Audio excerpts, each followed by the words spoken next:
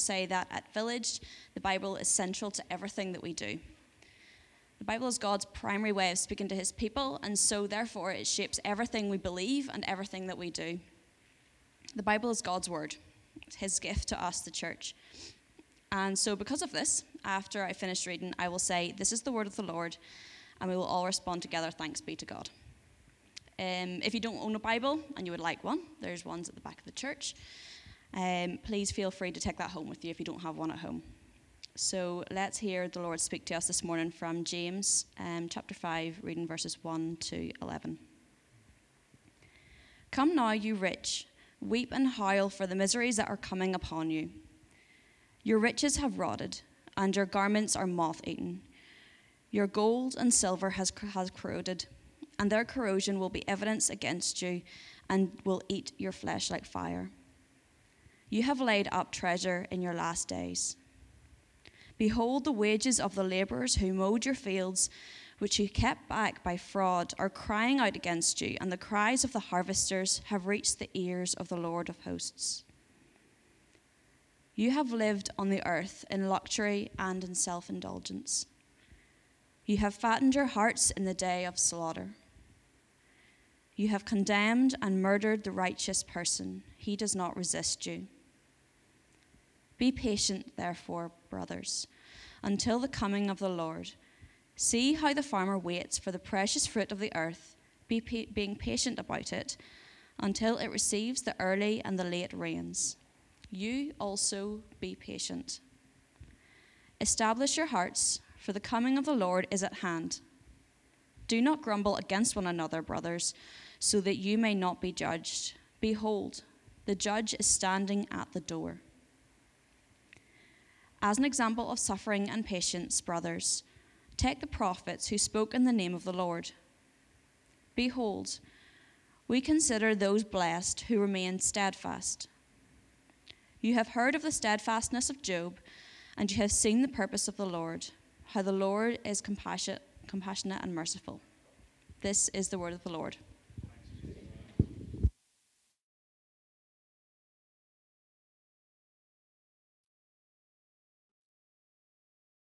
Morning.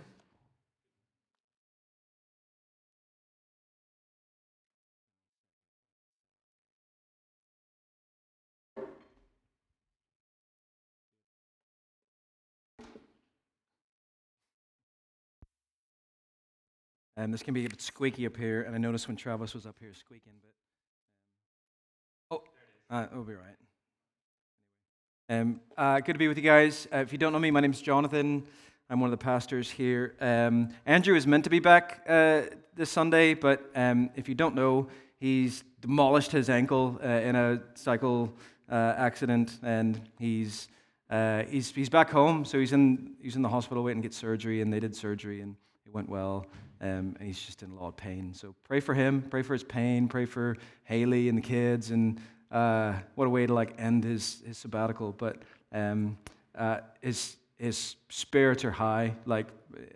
It's just encouraging to see him continue to lean into the Lord, even though things aren't going the way he thought they would. So keep your prayers with him, though. Cool. We're nearly finished with James, so we're going to finish those first 11 verses of chapter 5, and then next week, probably, I'm guessing Alan will probably be over to finish chapter 5, so we'll get there. You can prepare yourself for a stern warning this morning, but also for a really lovely word of encouragement. So if you are a visitor, I'm going to trust that the Lord's put you here for this time, and that this maybe warning is for you. So let me pray for us, and we'll dig in. We have a lot of Bible to get through this morning. So Father, we do love you. We thank you so much for your love for us, your love that we don't deserve. We don't deserve your grace and your mercy, but you're so good to us. Holy Spirit, we pray that you would be at work this morning. I am not eloquent enough. I don't have the power to open people's hearts up, to transform hearts and minds, to bring people from death to life. That's your job.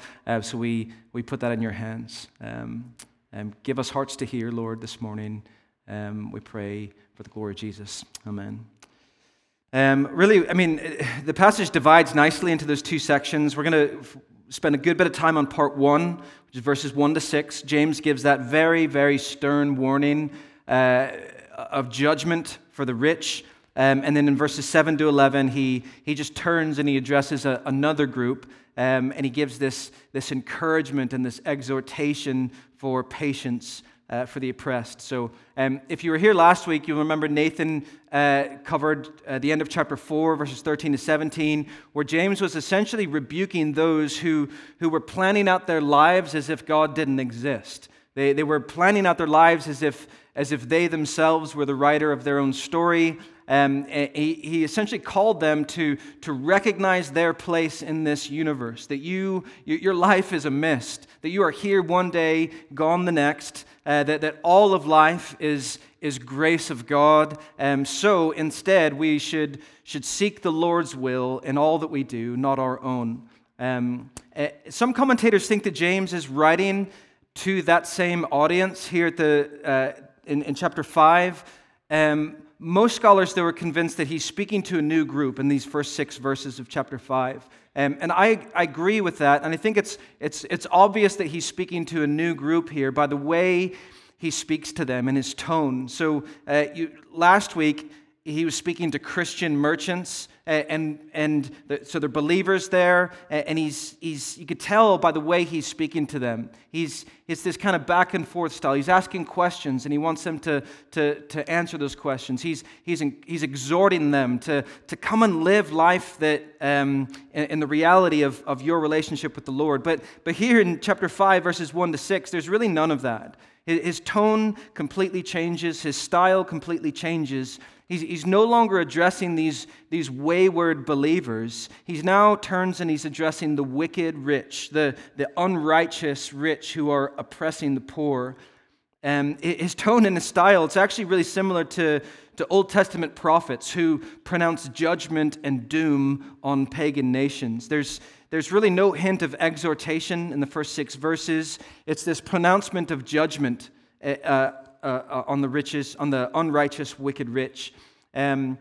He's addressing the rich. You see that in verse 1. He said, "Come now, you rich." We know they're wealthy landowners. You get that in verse 4. As always, though, it's important to recognize who he's not addressing here. James, in this section, he's not addressing all wealthy people. And we know that to be for a couple reasons. Firstly, because of what he's condemning them for. He's not condemning them for their wealth. He's condemning them for the misuse of their wealth. We'll get to that in a minute, but it's important we don't want to apply this text to all wealthy people.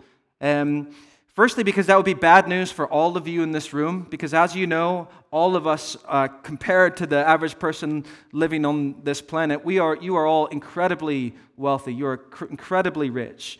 So we don't apply this to all wealthy people. That's not who he's addressing here.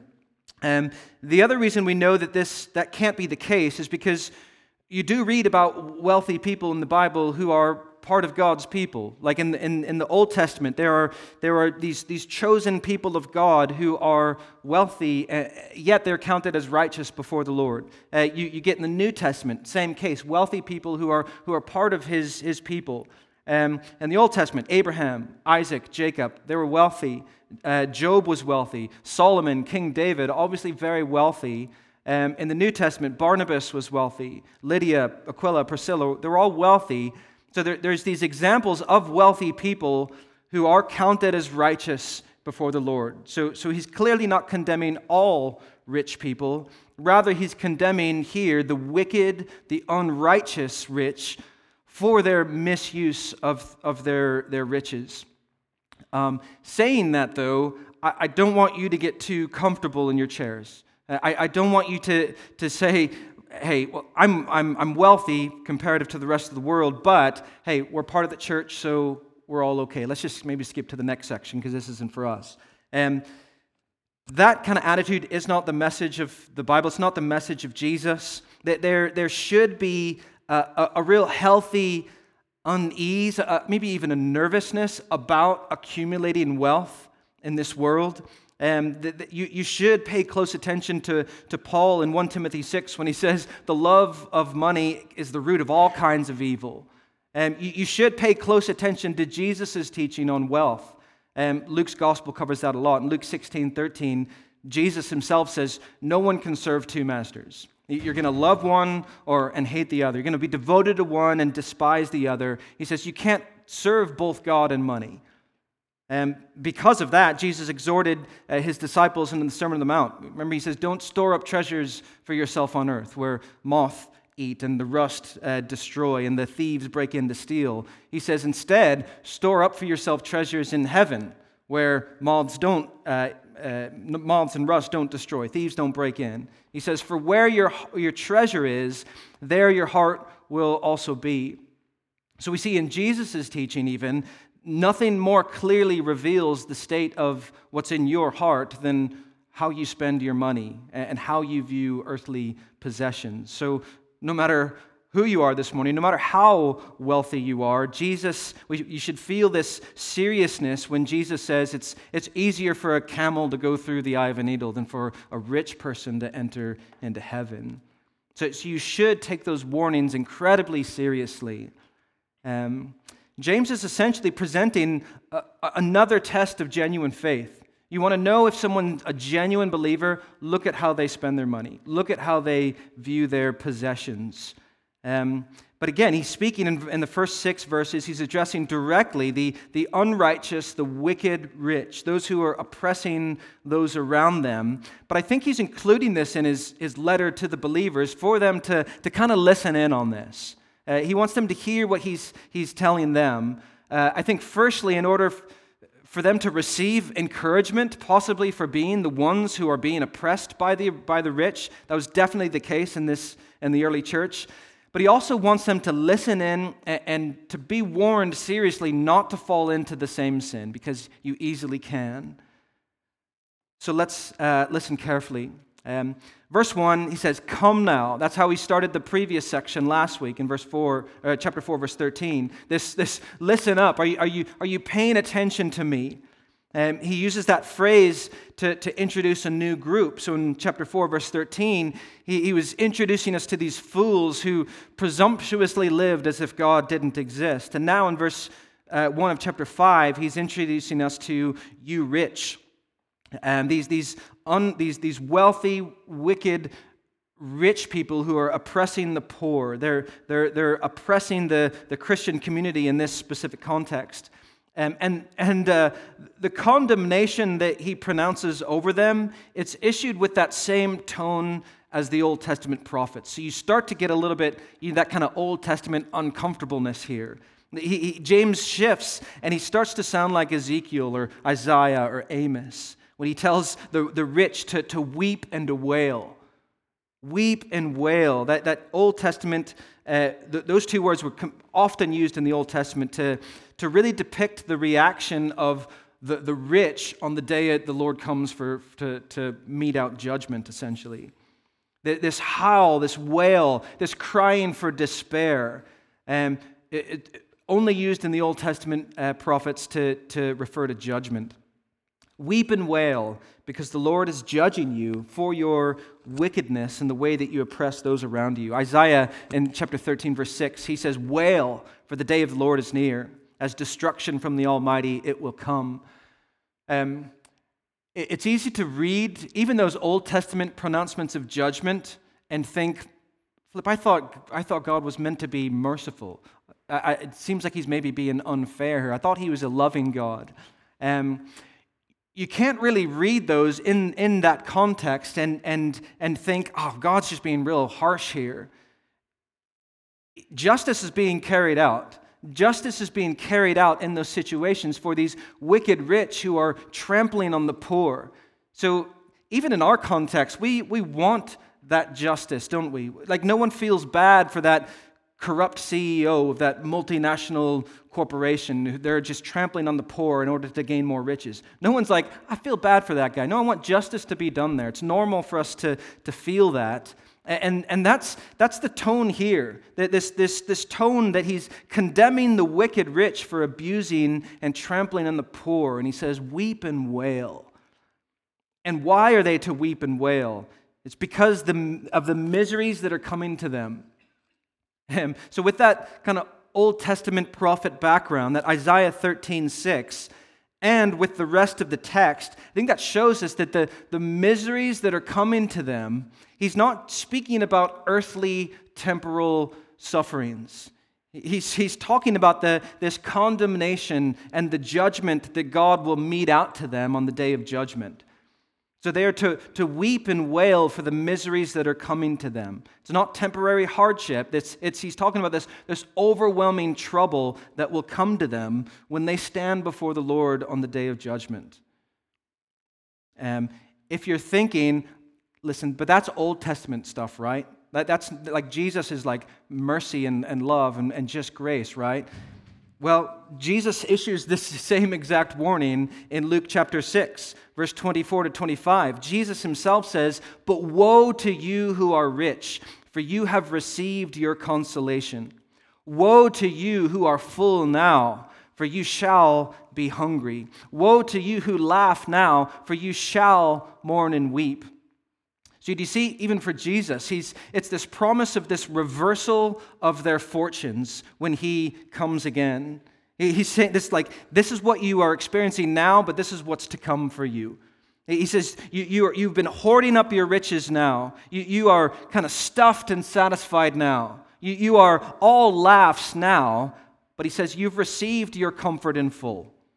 There's not going to be more comfort for you. You're going to be thirsty. You're going to be hungry. You shall mourn and weep. That's the message of Jesus. And James, his brother, is just redirecting. He's just quoting Jesus essentially. Again, he's not addressing all wealthy people. It's these condemnations on the wealthy for their misuse of their wealth. But again, don't feel too comfortable in that. Don't think I'm fine because I'm part of the church. Scripture warns that wealth is a particularly strong obstacle in your Christian discipleship. We should, in a healthy way, be cautious of gaining wealth because Jesus says it's hard for a wealthy person to enter into heaven. So we need to remind ourselves regularly of these warnings, don't we? We should feel the danger of living in our Western context where amassing wealth, amassing stuff, it's not only condoned, it's the goal. It's celebrated. So we should come to grip with even this passage and ask ourselves seriously, when do we have too much? The rest of the structure of the paragraph is very clear. James, he's announcing that condemnation on the wicked rich, and then he really takes a few verses to explain why these rich people are destined for condemnation. And he gives these 4 reasons for their future misery. I think these are on the screen.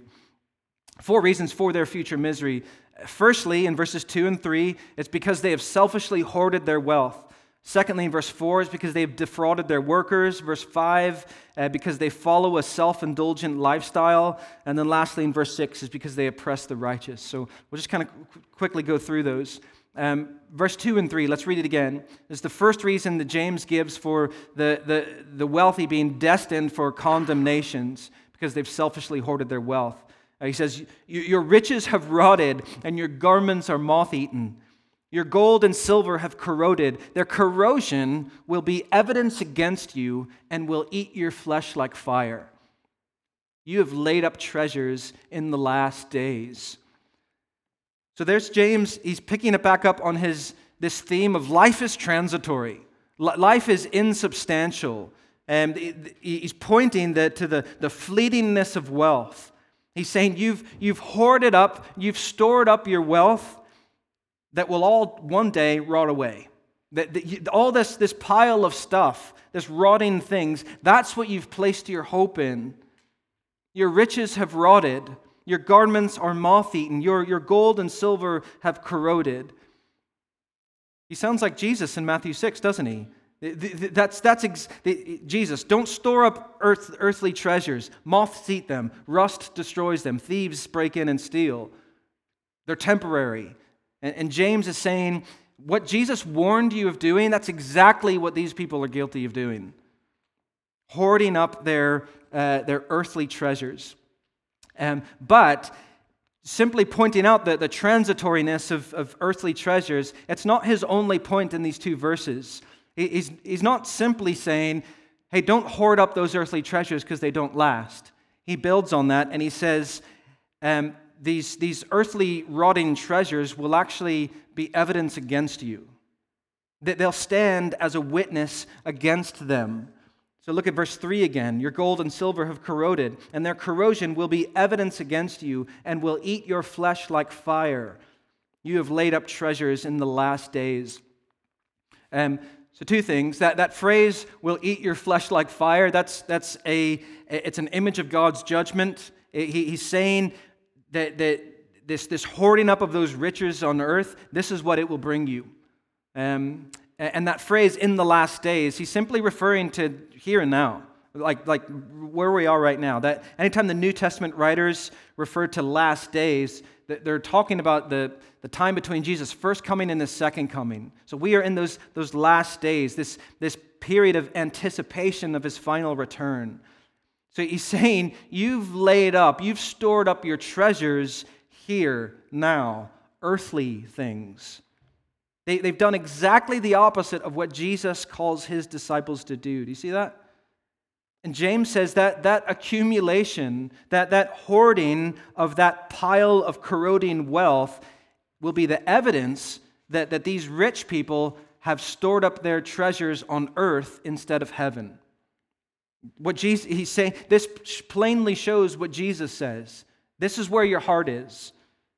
It's bound up by earthly things, not heavenly things, because of that, what's to come for them is weeping and wailing.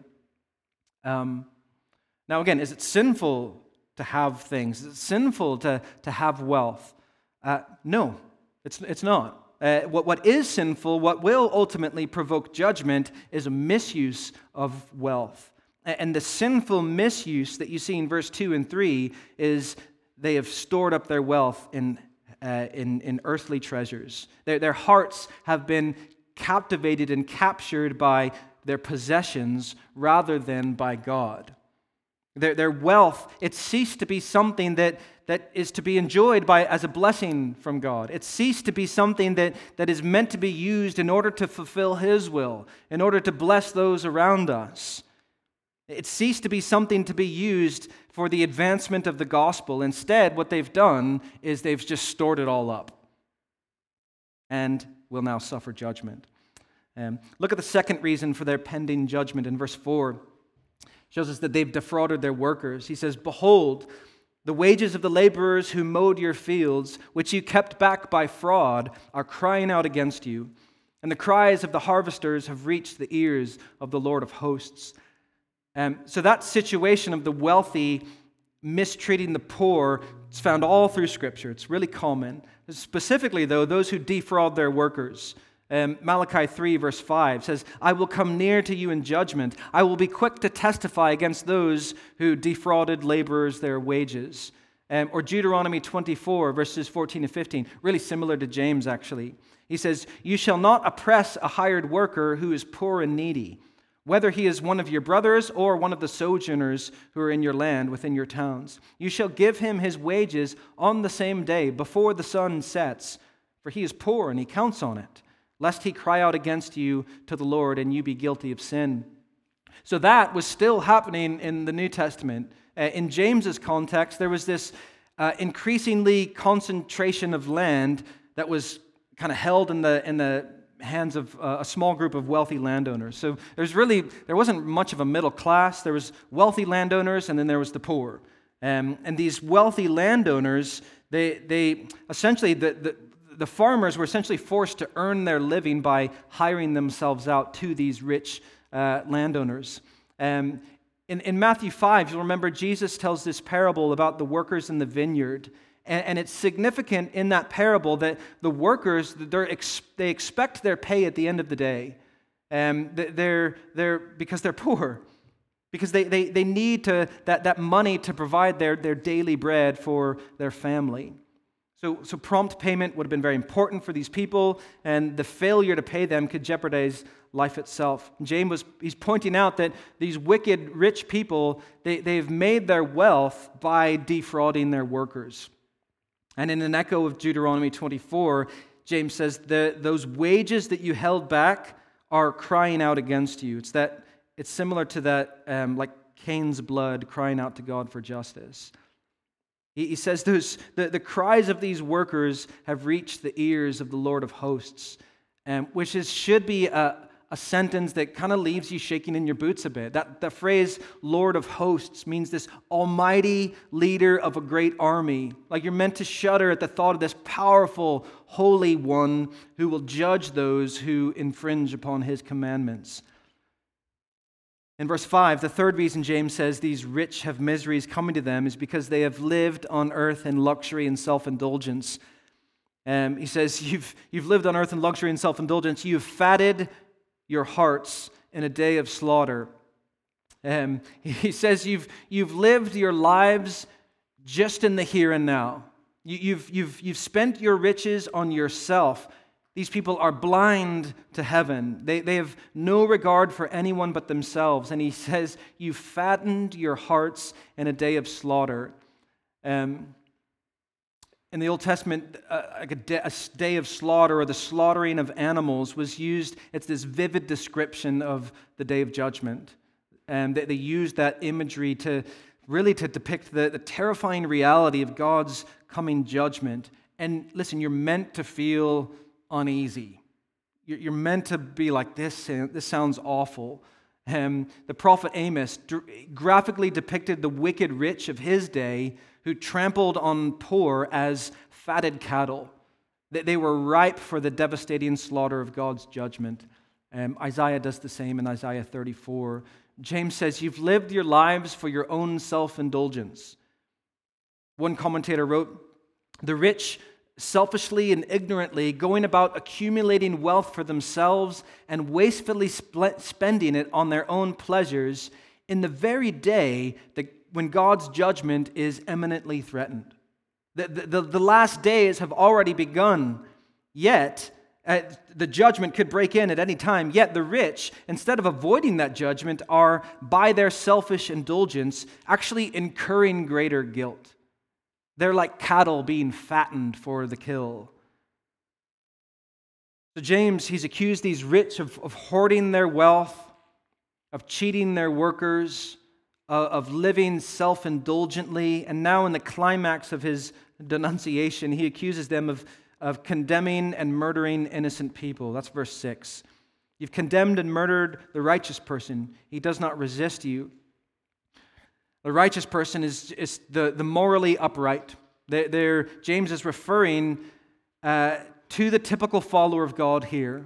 These are victims of the rich oppressors who are innocent of any crime or wrongdoing. They're the opposite of the wicked rich. They are themselves righteous and innocent. And James says the rich in this situation have condemned and murdered them.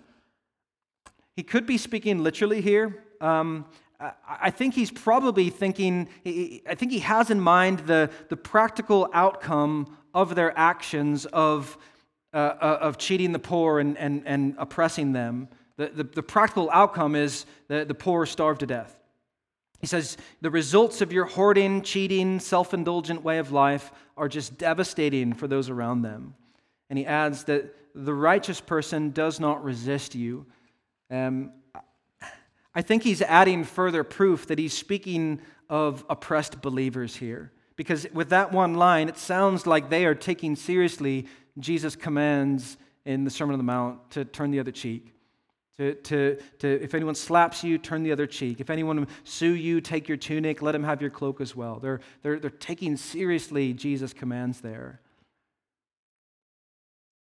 It's a strong warning, isn't it? But please listen to it. Don't fall into this sin. Be weary of the chokehold, that subtle chokehold that wealth can put on you.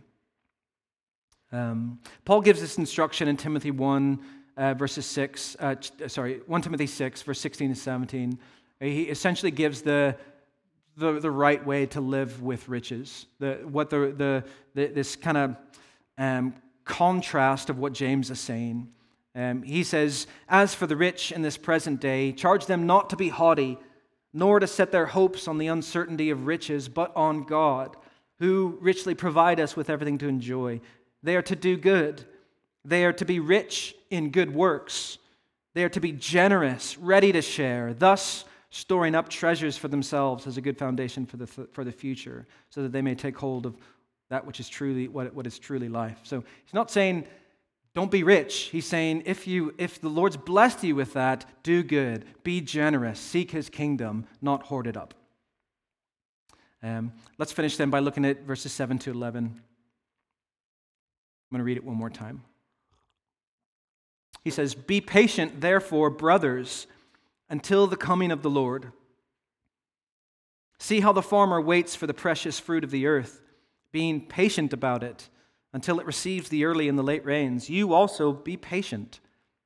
Establish your hearts, for the coming of the Lord is at hand. Do not grumble against one another, brothers, so that you may not be judged. Behold, the judge is standing at the door. As an example of suffering and patience, take the prophets who spoke in the name of the Lord. Behold, we consider those blessed who remain steadfast. You've heard the steadfastness of Job, and you've seen the purpose of the Lord, how the Lord is compassionate and merciful."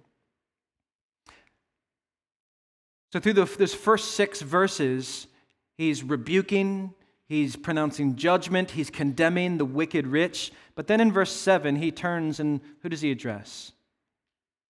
Brothers, sisters. He turns to address the church. He was sharply rebuking the wicked rich for abusing the righteous poor, and then he shifts his focus from the persecutors to the persecuted. He's moving from condemning the faithless to comforting the faithful. And in this section, he encourages them to be faithful in trials. Everyone, listen up at this point. You're not thinking, well, then this is for the poor, so I'm not necessarily poor. This is for every believer, because every single believer will suffer.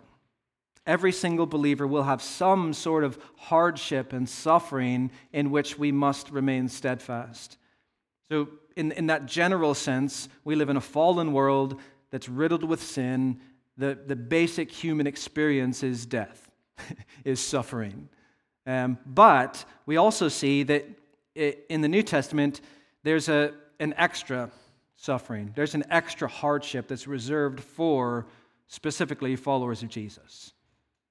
There's a rejection that only followers of Jesus will experience because of their faithfulness to Him. So all followers of Jesus, pay close attention here. Christians will experience suffering, trials, and here James says, in light of that truth, and in light of the coming judgment that I've been talking about, he says, here's an attitude that every Christian must adopt. Here's something that every one of you must adopt. And in verses 7 to 11, he doesn't really leave us any doubt what that basic attitude must be. It's patience. Look how many times he says, patient. Be patient, brothers and sisters. Be patient. Have patience. Remain steadfast. Stand firm. Be patient. His main message in verses 7 to 11 is, in light of the fact that you are being oppressed and persecuted, in light of the fact that you're experiencing hardships and suffering, and in light of the fact that Christ is coming soon as the judge and the deliverer, you must be patient. So he says in verse 7, "Be patient, therefore, brothers, until the coming of the Lord." He says that with that therefore, that's a connecting word. James is saying, in light of the fact that the Lord will come again and judge the wicked, those who have been oppressed and trampled on the poor, be patient. He's saying, you, brothers and sisters, will in some way be the oppressed. You will be the ones who will be trampled on. But, he says, Jesus is coming again. So be patient. That word coming, it's a very special word to New Testament believers. It's this Greek word parousia. It literally means presence. His presence is coming. He's talking about his physical presence. It's word that means advent. It's this coming. We live with this anticipation that Jesus Christ is coming again as our conquering king. New Testament believers actually look forward to the coming of the judge and the deliverer. And James says, be patient until he does come. He issues this call for endurance, for perseverance, for standing firm until Christ comes again. James wants us to see that anticipated reversal of fortunes. So what Jesus was saying is Jesus said, woe to you who are rich, you've received your comfort in full, you've filled your bellies, you laugh. That will be reversed for you. That you will hunger, you will thirst, you will weep and wail. And James is saying that when the judge and the deliverer comes, for those who have been patient, for those who have been faithful and steadfast, there's also a reversal coming. The faithful, even though they've experienced this hardship and sufferings, there will be a great reward to come. Faithful followers of Jesus, it's this patient anticipation that I think was captured when Samwise Gamgee asked Gandalf. Gandalf came back to life and Samwise said, Gandalf, is everything sad going to come untrue? Captured in that. It's this waiting for Jesus to come and wipe every tear from every eye, to comfort those who have been oppressed, for those who have been trampled to be vindicated, for the oppressed to be set free. James says, be patient then as you endure those hardships. And James gives us some examples to imitate. Firstly, he says, be patient like the farmer who waits for the precious fruit of the earth, being patient about it until it receives the early and the late rains. I don't know if anyone grew up on a farm here, especially a farmer who grows crops. They're hard workers, they have to do a lot, but they have to be patient. There's so much that they can't do. Can't make the rains come, can't make their crops grow. Just wait. Just wait like a farmer. Be patient. Establish your hearts, James says. That just means stand firm. That's the exhortation of Hebrews, wasn't it? Stand firm, brothers and sisters, no matter what comes our way.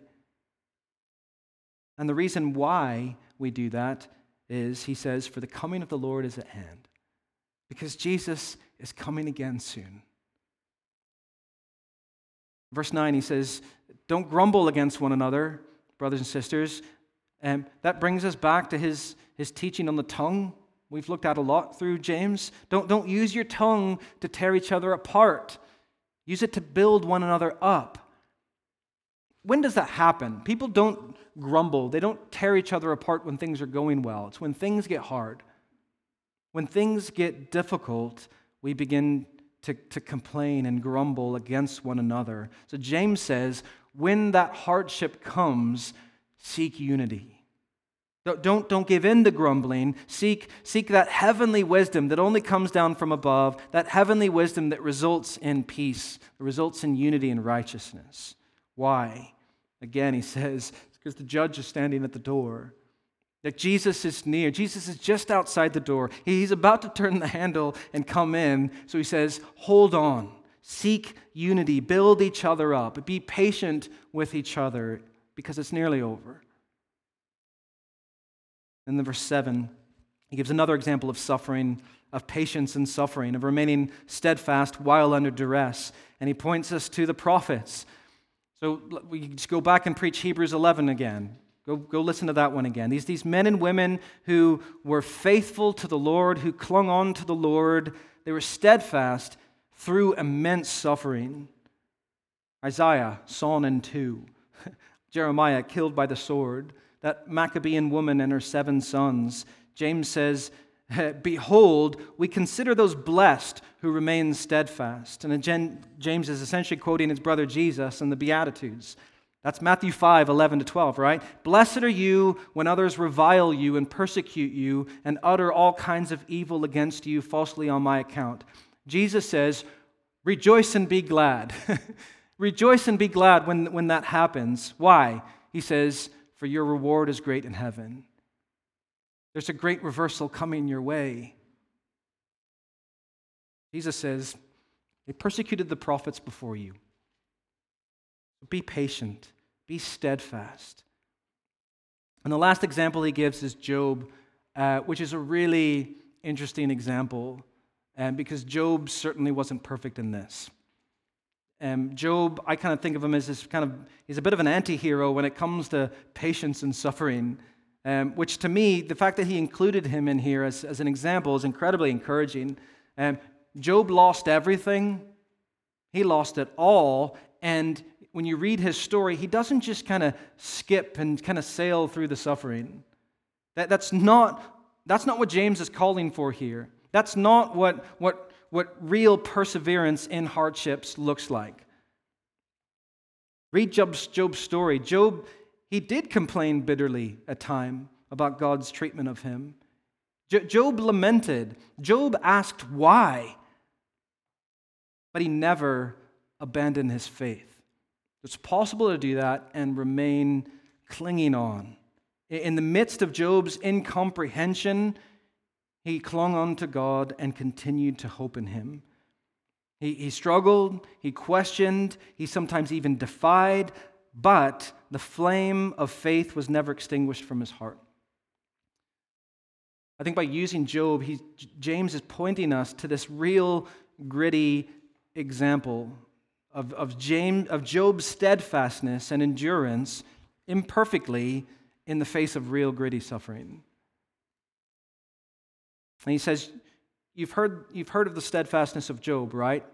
He wasn't perfect in it, but he continued to fight for his faith. In the end, he clung to the Lord. And James says, if you've heard that story, then you've seen the purpose of the Lord. You've seen what the Lord did bring about in the end. You've seen how the Lord is compassionate and merciful. You need to hear that, church. Your present sufferings, no matter what you're going through, it's not the end of your story. You might just be in the middle of your story, like Job, when he was just in the middle of it, he was losing it all. But you need to recognize that the Lord is compassionate and merciful. He does bring things for our good. God will transform your situation for good when Christ returns again in all of his glory. It's going to take waiting. It's going to take patience. It's going to take endurance. Like I said, you might just be in the middle of your story when things are falling apart, like Job, but have patience until the end. When Christ returns in his glory as our judge and our deliverer, he will transform your situation for good and forever. Why? Because he's compassionate, because he's full of mercy. In the midst of your suffering, whatever that looks like in your life right now, James says, be patient because Jesus is coming again soon. Your fortunes will be reversed when he comes in all of his glory. He'll make the sad things come untrue. Be patient, be steadfast, stand firm.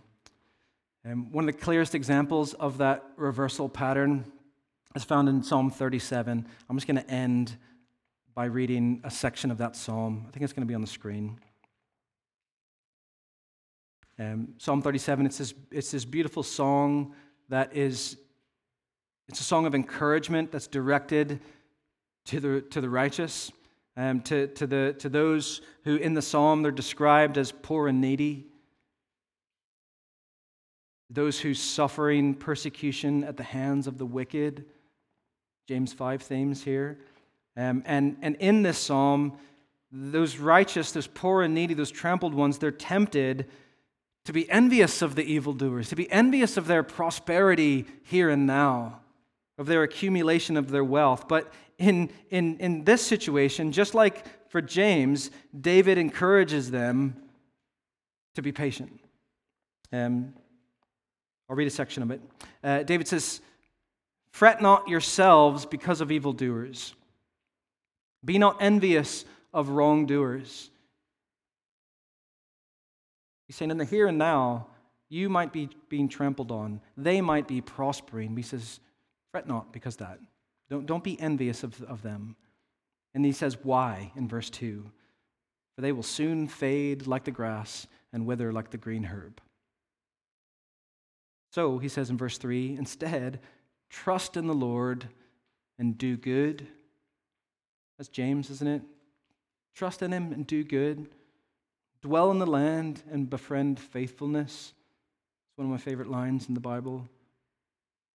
Dwell in the land and befriend faithfulness. Make faithfulness your companion. He says, delight yourself in the Lord, and he will give you the desires of your heart. Think about that verse. Delight yourself in the Lord. Make the Lord be where your delight is. And then he will give you the desires of your heart. That kind of starts to make sense of, hey, lay your treasures up in heaven. Let that be where your heart is. Psalm 37 says, delight yourself in the Lord, make him be where your heart is, store your treasures up in him, make him be what you most delight in. And David says, if you do that, he'll give you the desires of your heart. He'll be able to give you the desires of your heart. That God's saying, if you delight in me, if you delight in me, what you find in me never ends. If you delight in my grace, in my mercy, in my love, those things never end. I will pour those things out on you for eternity. Isn't that amazing? Delight yourself in the Lord, and he will give you the desires of your heart. Verse 5, he says, commit your way to the Lord. Steadfast, be faithful, remain patient. Commit your way to the Lord. Trust in him, he says, and he will act. He will act. It's not up to you to act. It's not up to you to figure it out, to get revenge. That's his job. He will act. You just need to commit your way to him. You just need to trust him. It says, he will bring forth your righteousness as the light. It's not something you'll do, it's something he will do for you. Your justice as the noonday. Verse 7, be still before the Lord and wait patiently for him.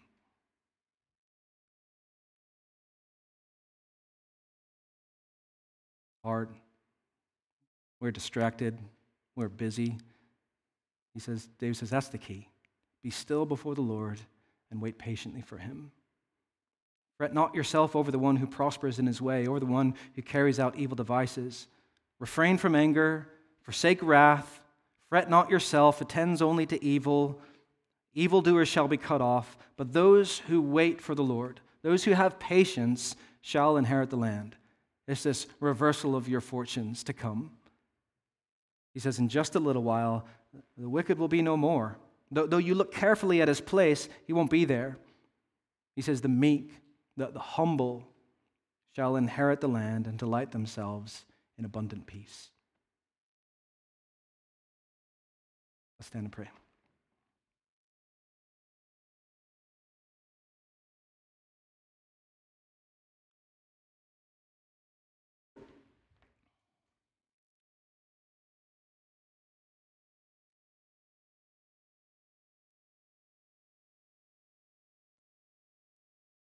And Father, we thank you for your patience. We're only able to be faithful one more day, to work it out, to fail, to come back to you, because you are patient. Your patience is rooted in your love. Help us to know that, Lord, that you love us, that you delight in us, that you want us to be still before you and wait and just to be with you. You're so patient with us, even when we turn away from you for the millionth time. When we get it wrong, you're patient, you're good, you're calling us back. Make us like you, Father. Make us like Jesus, that perfect example of one who, even though he was trampled and oppressed, he remained with you. He waited for you. He's patient. He didn't give in to grumbling. He didn't give in to complaining. He just clung on to you. What an example of faithfulness. We thank you that in Christ you allow us to be faithful. You give us the power. You give us the strength. You give us all we need to live in this way. We thank you, Jesus, for what you've done for us. I pray these things in your name. Amen.